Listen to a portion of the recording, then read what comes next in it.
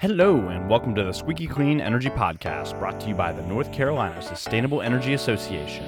I'm your host, Matt Abel.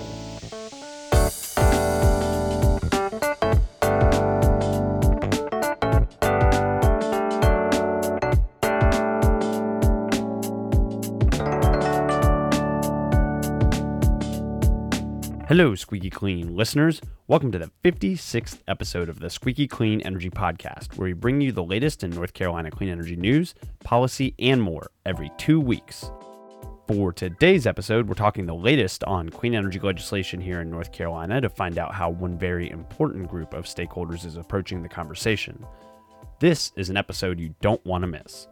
Before we talk with our guests, though, we've got a few updates to share with the group. First up, it's National Clean Energy Week.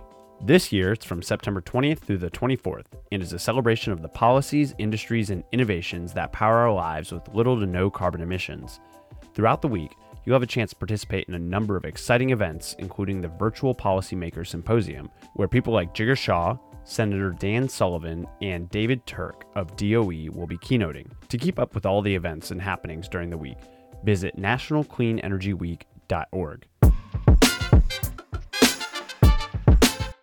Next up on the events radar, NCSEA will be hosting the last of its Making Energy Work webinars on October 27th, with a legislative recap from this year's long session and a preview of what's to come in future policy conversations here in the state. This webinar is sponsored by Pinegate Renewables and Kairos Government Affairs. To register for the free webinar, visit makingenergywork.com.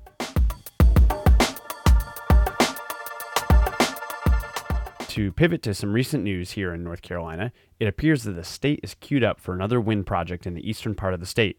This project is otherwise referred to as Timber Mill Wind and is being developed by Apex Clean Energy to interconnect within PJM territory. The 189 megawatt project has been in development for a number of years, but had slowed down with the implementation of an 18-month wind moratorium issued as part of HB 589 back in 2017. Apex filed a Certificate of Public Convenience and Necessity with the Utilities Commission earlier this summer on June 14th, indicating their intent to move forward with the project. Further, Apex Clean Energy plans to begin construction in 2022. We'll keep following this project to provide you updates along the way towards North Carolina's second onshore wind farm. All right, we're keeping it short for today's introduction and jumping right into today's episode. It's time to jump back in and address the big, hairy elephant in the room, H 951, the bill that's been looming over the legislative session this year with some in favor and many opposed. As of recording this episode, the bill itself is still in a holding pattern over in the North Carolina Senate, awaiting committee hearing before making it to a potential floor vote. On today's episode, we're featuring a guest who represents a number of big-time players here in the state with a real stake in how energy is regulated and what policies are adopted moving forward. So with that teaser, let's go ahead and kick off the 56th episode of the Squeaky Clean Energy Podcast. Clean energy. Clean energy. Our next guest is the manager for state policy at Ceres, a national nonprofit organization working to transform the economy to build a just and sustainable future for people and the planet. Our guest leads Ceres' state policy work here in North Carolina and other southeastern states, where she works with major businesses and investors across the region who are interested in scaling up renewable energy and clean transportation and using energy more efficiently in order to tackle the challenge of climate change. Friends of the pod, please welcome Brianna Estevez, manager of state policy at Ceres. Brianna, welcome to the pod. Hi, Matt. Thanks so much for having me. We're so excited to have you on this episode to talk about all of your work in North Carolina, but we know that you and your organization, Ceres, does a lot more than just North Carolina. So just to back up a little bit, can we start by having you provide a quick overview of Ceres, your history as an organization, and what it is that you do? Sure thing. So Ceres was founded in 1989, actually in response to the Exxon Valdez oil spill. So I think a lot of folks who are around that time are quite familiar with it. But essentially what happened was this big, huge ship owned by Exxon crashed off the coast of Alaska, and it spilled almost 11 million gallons of oil into the sound there. And so the spill devastated the local economy as well as the environment, of course. But it also hit Exxon with more than $500 million in liabilities. And so, in response to this event, a small group of investors got together and they put forward what was then a pretty radical idea. The idea being that corporations need to act more responsibly and do a better job in both assessing and addressing their risks. And so, in this case, Exxon's failure to proactively address their risks, which was prevent a massive oil spill, right? It led to a really disastrous situation for the company and for its shareholders, also for the environment, and then also for those dependent on the region's economic stability for their livelihood. And so, over the years, Ceres' work has evolved, but we're really still true to this mission. And so today, Ceres is a national nonprofit that's focused on building a more just and sustainable economy. So we work with both investors and corporations now, really with the goal of helping, or sometimes convincing, major Fortune 500 companies to change their internal practices to integrate sustainability and responsibility into their corporate decision making.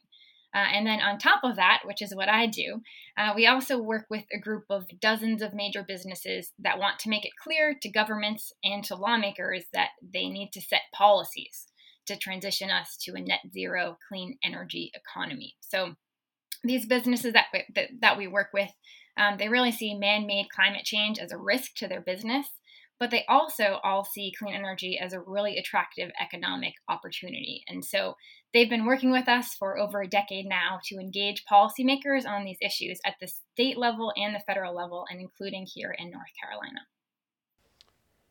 And I am curious, is there a story behind the name Ceres? How did that come about? So the name Ceres actually started as an acronym. It was a coalition of environmentally responsible economies. And of course, that's a mouthful. And so we decided to change the name to lowercase and just go by Ceres. Okay. As somebody who's worked at a number of organizations, this is not a knock on any of these organizations whatsoever. Somebody that's worked at a number of organizations that are very long in their name, I can understand and appreciate having an acronym for your organization. Okay, that makes a lot of sense. One strategy that, and you've kind of outlined this a little bit in the background of Ceres, that you all have effectively leveraged is working through Fortune 500 companies and other for-profit entities to affect clean energy and climate-related issues. So why has this been an effective strategy for your organization? Well, Matt, so unfortunately, there's this myth out there. I don't know if you've heard of it, but it's a myth that you can't have environmental policies and also have economic growth at the same time. We hear that again and again, and for years, and still to this day, especially the heavy polluting industries still promote this myth. But really, who better to bust this myth than influential members of the business community itself? And so, that's kind of what we do, and that's our bread and butter. And there's definitely also this assumption out there that corporations don't care where their energy comes from, so long as it's reliable and it's cheap, right? But by and large, we found that that's not true. So, we actually conducted a study with NCSCA, actually, and we found that that of the 50 largest private employers in North Carolina, at least 30 of them have set some sort of greenhouse gas reduction goal or a clean energy target. And so that's significant, and that's a significant amount of the state's largest employers. And so really, when you're working with employers this large and this integral to the state's economy, lawmakers tend to listen. Yeah. And we've seen that in the past, right? When it comes to different bills down at the legislature, the one that comes to mind, and it's a little bit outside of the clean energy ecosystem, is HB2 here in North Carolina. But we've seen it with other energy legislation that's popped up over the years too, and how powerful of a voice that the corporate community has here in the state. And even in the clean energy community itself, one thing that we've highlighted in some of the economic development studies that we've partnered with groups like E2, there's 112,000 jobs in clean energy here in North Carolina, right? And that's in the industry itself. But when you start adding up all the jobs in these corporations that you're talking about here in the state, I mean, it's huge, right? So definitely a lot of leverage there. So Recently, Ceres took lead on organizing a letter from a number of prominent companies with operations in the state, including Google, Sierra Nevada, and Nestle, just to name a few, who are in opposition to the Comprehensive Energy Bill H951 that's currently over in the Senate right now. So, can you talk a little bit about why these businesses are opposed to the bill in its current form? Well, it depends how much time you have, Matt.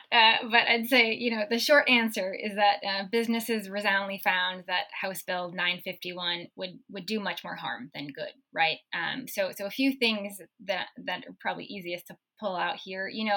I think while on the surface it looks like the bill is pretty good for reducing greenhouse gas emissions, really, as they say, the devil is in the details, right? So, for instance, the bill would permanently close a few coal plants. It sounds great for the environment. But the truth is that those plants are hardly operating to begin with because they're too expensive to run. The other thing that's in this bill, it would legislatively mandate a couple of those coal plants to be converted to natural gas plants. And in my opinion, and legislatively mandating new natural gas is a pretty radical move these days, particularly given that experts, don't see gas as a viable form of energy in the next 20, 30 years, given its impact to the environment and pending regulations. And as clean energy solutions become cheaper and cheaper, it will get beat out, right? And so, but sadly, the way the utility law is structured in North Carolina, ratepayers would be quote unquote on the hook for paying for these plants for several years beyond this. And so it would really lock folks in to new natural gas. And then thirdly, at the same time, there are a lot of considerable concerns about costs to ratepayers with regards to this bill.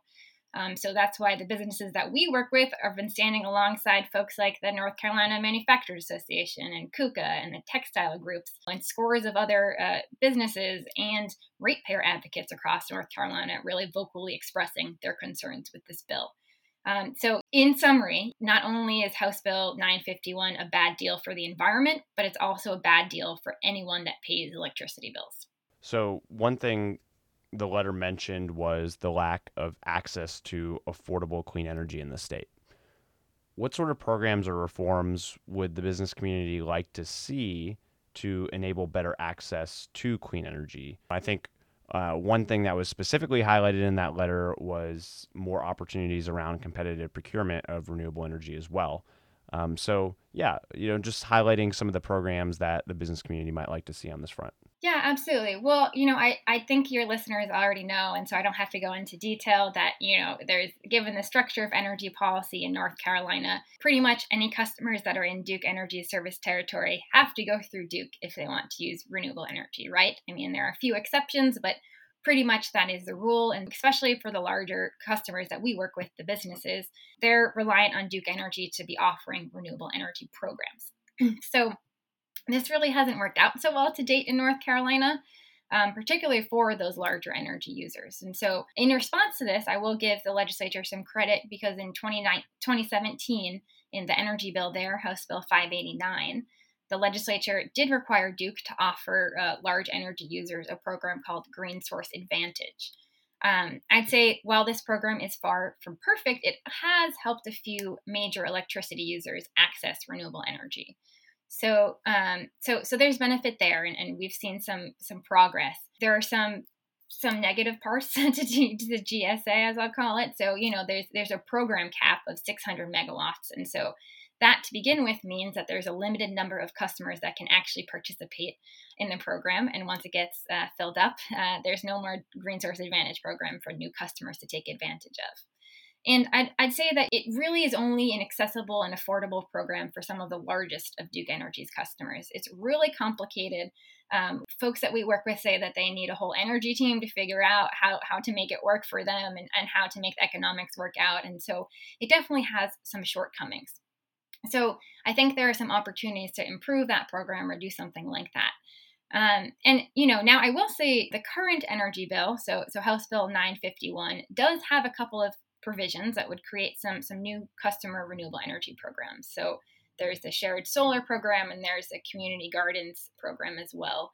In my opinion, that's probably the best part of the whole bill is these new customer renewable energy programs. But I'd say even the bill language around these programs would require a cost premium for anyone to participate. And as we know well, solar is cheap enough these days that it should help customers save money, not cost them more. And so there are some shortcomings to those programs that are being proposed. And so, Matt, you mentioned competitive procurement, and we know that in other states, customers can access renewable energy much easier and much more cheaply, to be honest, right? And so they might have access to a wholesale market like the neighboring state, Virginia, does. Or they might be able to permit to purchase energy directly from a competitive energy supplier, and so those are some really good opportunities for companies that are not available in North Carolina. Or they might be lucky and they might have a similar utility structure, but they're able to work with a utility that actually offers attractive and cost competitive renewable energy programs, and so there are a lot of opportunities in that sense. And oftentimes, so our letter also mentions competitive procurement in terms of, the price of renewable energy. And so this might not be directly accessing renewable energy for a customer, but if they're taking energy off the grid, they want that energy to be, as cheap as possible, but also clean. And so the ideal would be if there is a program, for instance, House Bill 951 has a requirement for X number of gigawatts of new solar to be added to the grid. The preference would be for that energy to be competitively procured so that the price is as cheap as possible. Yeah, and since you did mention the Green Source Advantage program, I think it's important to note that we have seen the business community take advantage of the program to date. We've seen groups like Bank of America and Wells Fargo participate, but we've also heard from a number of others that it's been difficult to make pencil out. And to your point as well, there is a cap on that program, right? So it definitely limits the opportunities that are there for the sheer amount of companies that we have in the state that have set really ambitious ESG and sustainability and carbon cutting targets, right?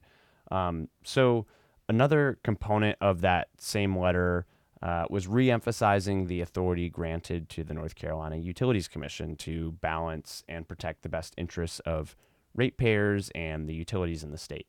So why is this important, and why was it important enough to call out in this letter? Yeah, well, as you say, Matt, and as I said earlier, and the purpose of the Utilities Commission is to balance the best interests of ratepayers and the best interests of the utilities.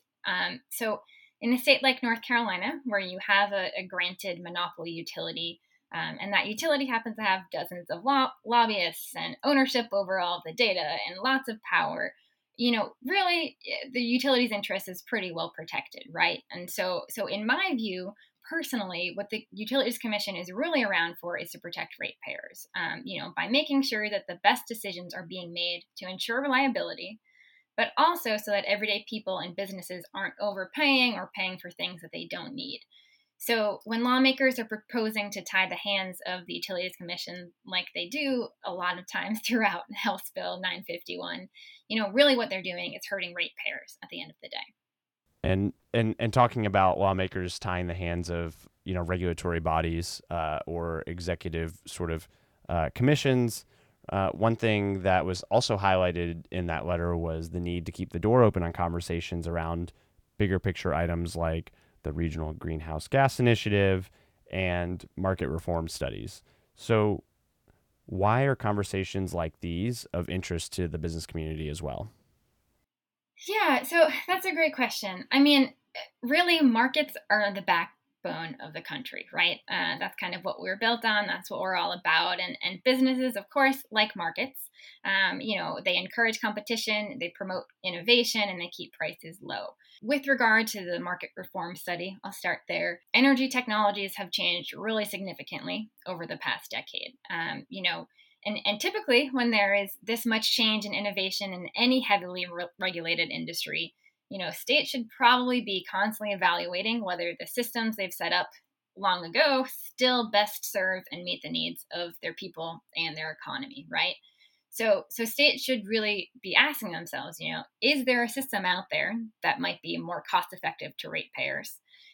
Could other structures make it easier for businesses to access renewable energy, et cetera? And so, these are questions that should be addressed and assessed and studied. And South Carolina is doing it. Why isn't North Carolina? And then in regards to RGGI, I mean, speaking of markets, I mean, if your goal is to rein in carbon emissions, what better way is there for the economy than to do this through a market based system? So, a lot of the businesses we work with in North Carolina also have operations in other RGGI states, which, is Virginia up and through Maine, right? And so RGGI has been in place for over a decade in those states.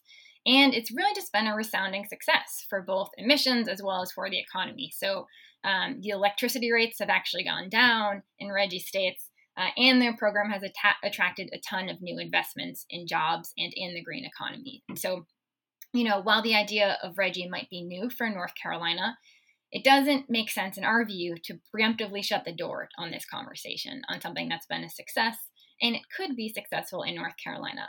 And I'd say, especially, at a time when the federal government, there could be some federal climate regulations coming around the corner. RGGI could very well be the best game in town to comply with those. And so I don't think it makes sense to shut the door, and nor do our businesses. Really good point. And as somebody who also studies other markets as well, like Virginia and throughout the Southeast, you've seen firsthand how some of these programs really, push the industry forward in terms of deployment of new clean energy technologies, and in actuality don't harm the market like some claim that they might. So since issuing that letter, has your team or any of the businesses received feedback or responses from state lawmakers? Truth, really. I mean, there hasn't been too much direct response since the letter went out. I mean, the reason that we put the letter out in the first place, and why businesses are, coming to knocking on my door saying we need to do something here. I would say so. Before we released the letter, we had several meetings with lawmakers, and they were, private meetings, and businesses joined us, and despite telling us that they understand, the bill kept moving forward, right? And so we felt the need to go public with our concerns and to release this letter and really join the scores of other businesses doing so, expressing their concerns. And so we haven't really heard from anyone since, but hopefully they heard our message, and that's what's most important. Have you heard any sort of preliminary discussions about revisions to the bill based on some of the suggestions that were made in your letter and others within the clean energy community, like North Carolina Sustainable Energy Association? Truthfully, I haven't heard a thing. Maybe others have, but the letter at least hasn't opened the door to me being able to participate in those conversations. One reason, amongst a number of others, that we see businesses set up fairly sizable operations here in the state is relatively low cost of energy. We hear that from economic developers, state representatives, that this is one of the top sort of considerations that companies have when they decide to relocate to the state of North Carolina. So do you foresee that the implementation of new clean energy programs or the expansion of existing clean energy programs would negatively impact or raise electricity prices for commercial and industrial entities here in the state? Definitely not. I mean, the devil's in the details, of course, but clean energy programs on their own should not be raising rates or anything like that if they're designed correctly. Businesses are not just looking for clean energy out of the goodness of their hearts. They know that clean energy actually helps them save money, right? We know that the levelized cost of clean energy is oftentimes cheaper than or at cost parity with traditional fossil fuel energy.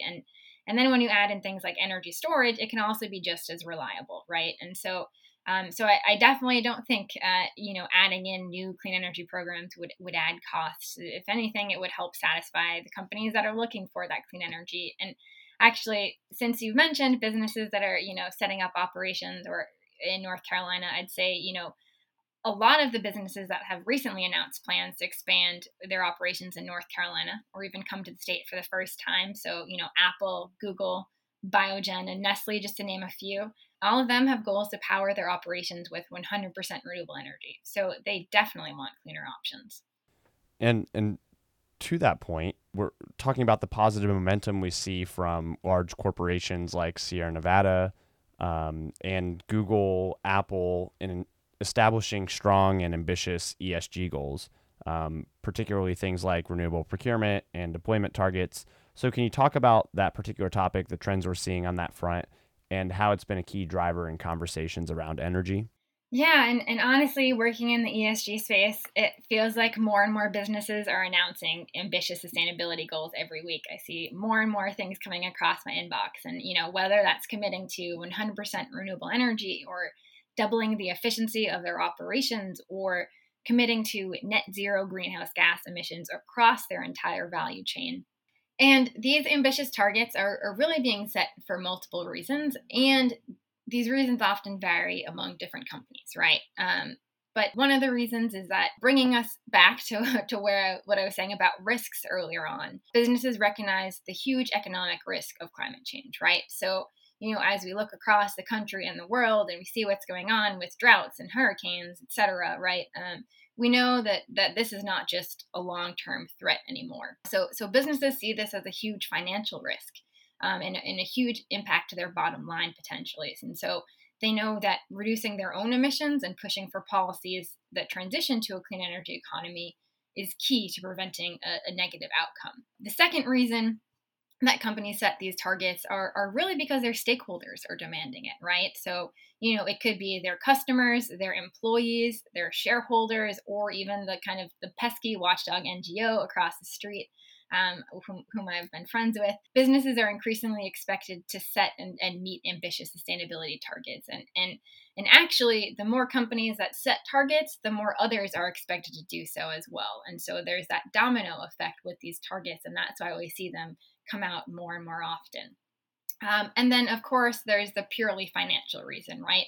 As we talked about again and again during this conversation, clean energy can be delivered affordably and reliably and free from, the unpredictability of fossil fuel prices. And so even just looking at that pure financial reason, why wouldn't you want to move in the direction of clean energy anyway? So, as part of the role of Ceres approaching corporations, large corporations that maybe have not bought on to the clean energy train just yet, and convincing them of the profitability, of the savings, of the benefits that it can bring, and helping to guide them along a pathway of getting to a point where they announce these new goals as a company? Absolutely. We have a whole team of folks that help companies kind of make that internal business case and understand the economic reason for making these goals and for transitioning to clean energy. We're really glad to work with the leaders of their sectors and kind of showing what's possible.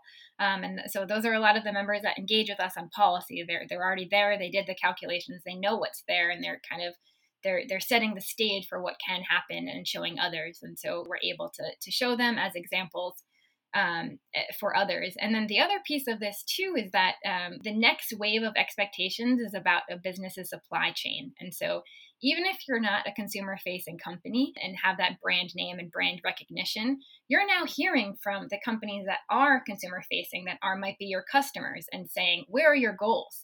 What you need to be committing to clean energy, you need to be sourcing 100% renewable. And so we're seeing that come through as well. So, as a whole, why is it important for the business community to see real progress being made towards Governor Cooper's emissions reduction goals established under Executive Order 80 here in the state? Yeah, so businesses want to see kind of policy certainty, right? And they know that we need to move the economy into a low carbon, zero carbon really environment. And so, especially at the state level, as we've seen with changes of I'd say kind of policy whim on these issues at the federal level, it's just really key for states to be the one making real progress on emissions reductions. I don't think we can really rely on the federal government to make these decisions for us. We simply don't have the time, for one. But then also, states are where the real life kind of roll up your sleeve policymaking happens anyway. And so that's where this makes the most sense. So the businesses that we work with, we're really pleased to see the leadership behind Executive Order 80. And, I actually really credit the Cooper administration and the folks over at DEQ for really helping to kind of change the conversation around emissions reductions in North Carolina. through this EO80 process. I've been working in North Carolina as a series state policy lead for, I think, 4 or 5 years now. And I've noticed a change over that time in how I'm able to talk about things, which is pretty refreshing. And I was actually really glad to see the legislature in House Bill 951 really acknowledge the importance of carbon reductions for North Carolina's economy. And so, I see real leadership going on here in the state. It's really just a matter of getting the details right. So you mentioned policy certainty. There is quite a bit of uncertainty still around H951. Are there additional plans to mobilize the business community around this bill, or is it kind of a wait and see as this bill potentially moves to some sort of committee and floor vote in the future? We're in a wait and see, Matt. I think unlike some of the other interested parties, we don't have infinite resources at our disposal. And so until we know what can be next, we made our point. We hope folks are listening to us, and we're happy to answer questions and to chat more about it. But for now, we're in a holding pattern. Brianna, thank you so much for joining us today to talk a little bit more about your work with Ceres and the Fortune 500 companies that you work with in North Carolina and all across the country, and giving us a little bit of a glimpse into how the business community views energy legislation here in North Carolina, in particular 951.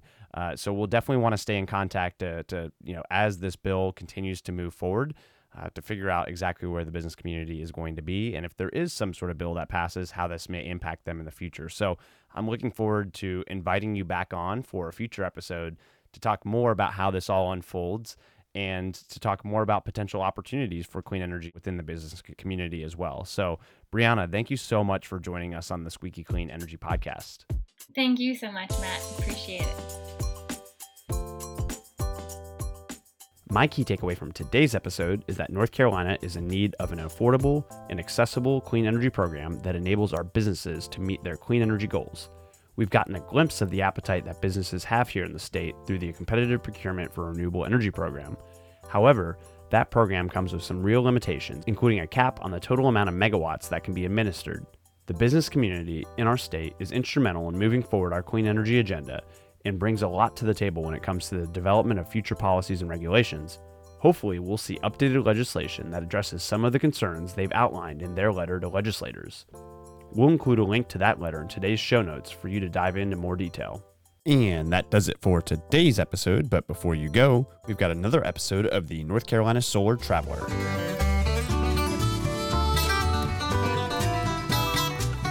Every episode, join us as we travel to each corner of the state to tell you the story of clean energy and the value it brings to our local communities.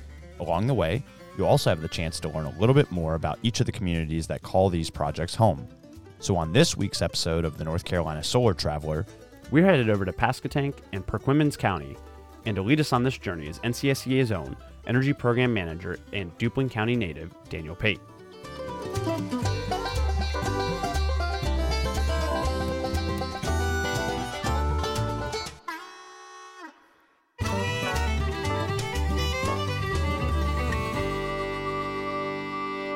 Hello, Squeaky Cleaners.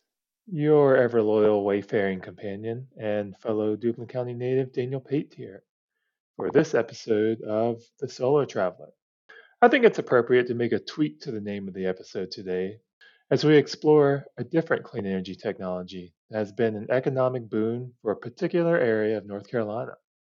So hold on to your hats and your fanny packs, as for this edition, we bring you the Wind Traveler. After exploring New Hanover County in our last episode, we're going to stay in the eastern part of the state and head up the coast to Pasquotank and Perquimans counties. This area is just west of the Outer Banks and less than an hour's drive south of Norfolk, Virginia. Towns that you can find in these counties include Hertford, Windfall, and Elizabeth City. This area is also home to a couple of military base locations, including Harvey Point Defense Testing Activity Facility, which was established during World War II and served as a base to help planes that were carrying out submarine surveillance off of the Atlantic coast. It now houses special military air operations, and it's used for counterterrorism courses. And there's also the Coast Guard Air Station in Elizabeth City, which was also used during World War II. And it currently provides a variety of mission support services and is an important part of the county's heritage and economy. But now on to the main focus of this episode as we talk about the Amazon Wind Farm, also known as Desert Wind. This wind farm is powered by NCSEA member Avangrid. This is the first wind farm in the Southeast. It started producing power in 2017, and it consists of 104 turbines that's on land leased from 60 landowners. The total generating capacity of this wind farm is 208 megawatts, which is approximately enough to power 60,000 homes a year. This wind farm allows farmers to maintain their operations. And of the approximately 22,000 acres of farmland, the actual footprint of the entire wind farm project is less than 200 acres, meaning farmers are able to maintain their current crops in tandem with wind farm operations. According to Avangrid, some economic benefits of this wind farm include $1.1 million annual amount benefiting the community, over $500,000 in annual taxes, making the wind farm the largest taxpayer in both Perquimans and Pasquotank counties, over $620,000 in annual lease payments to landowners, and now there is currently 17 full-time workers that operate the wind farm. And I will say, having seen this wind farm in person, these turbines are truly a spectacle to look at. If you haven't yet, next time you're on your way to the Outer Banks or up to Eastern Virginia, I recommend you take a drive through. Hope you enjoyed this segment of The Wind Traveler. I'm going to breeze on out of here. I hope to see you next time as we return to our regularly scheduled Solar Traveler programming.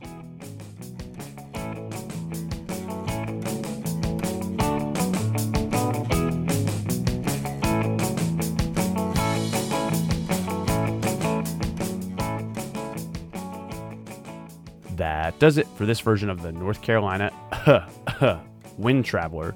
As Daniel previously mentioned, if you haven't made it out to see these turbines in person, they're quite the sight. In fact, the turbines are around 92 meters or just over 300 feet tall to their hub. And you know the deal. Let's stay in touch on Twitter. Give me a shout at Matt Abel for future episode ideas, questions for our next episode, thoughts on today's episode, and your worst energy joke one-liners. And episode 56 of the Squeaky Clean Energy Podcast is in the books. But before you leave, don't forget to rate, subscribe, and share the pod on whatever platform you're listening in from. Sharing this podcast within your network and growing the friends of the pod helps us get just a little bit closer to our shared vision of a clean energy economy for North Carolina. All right, that's it. See y'all later.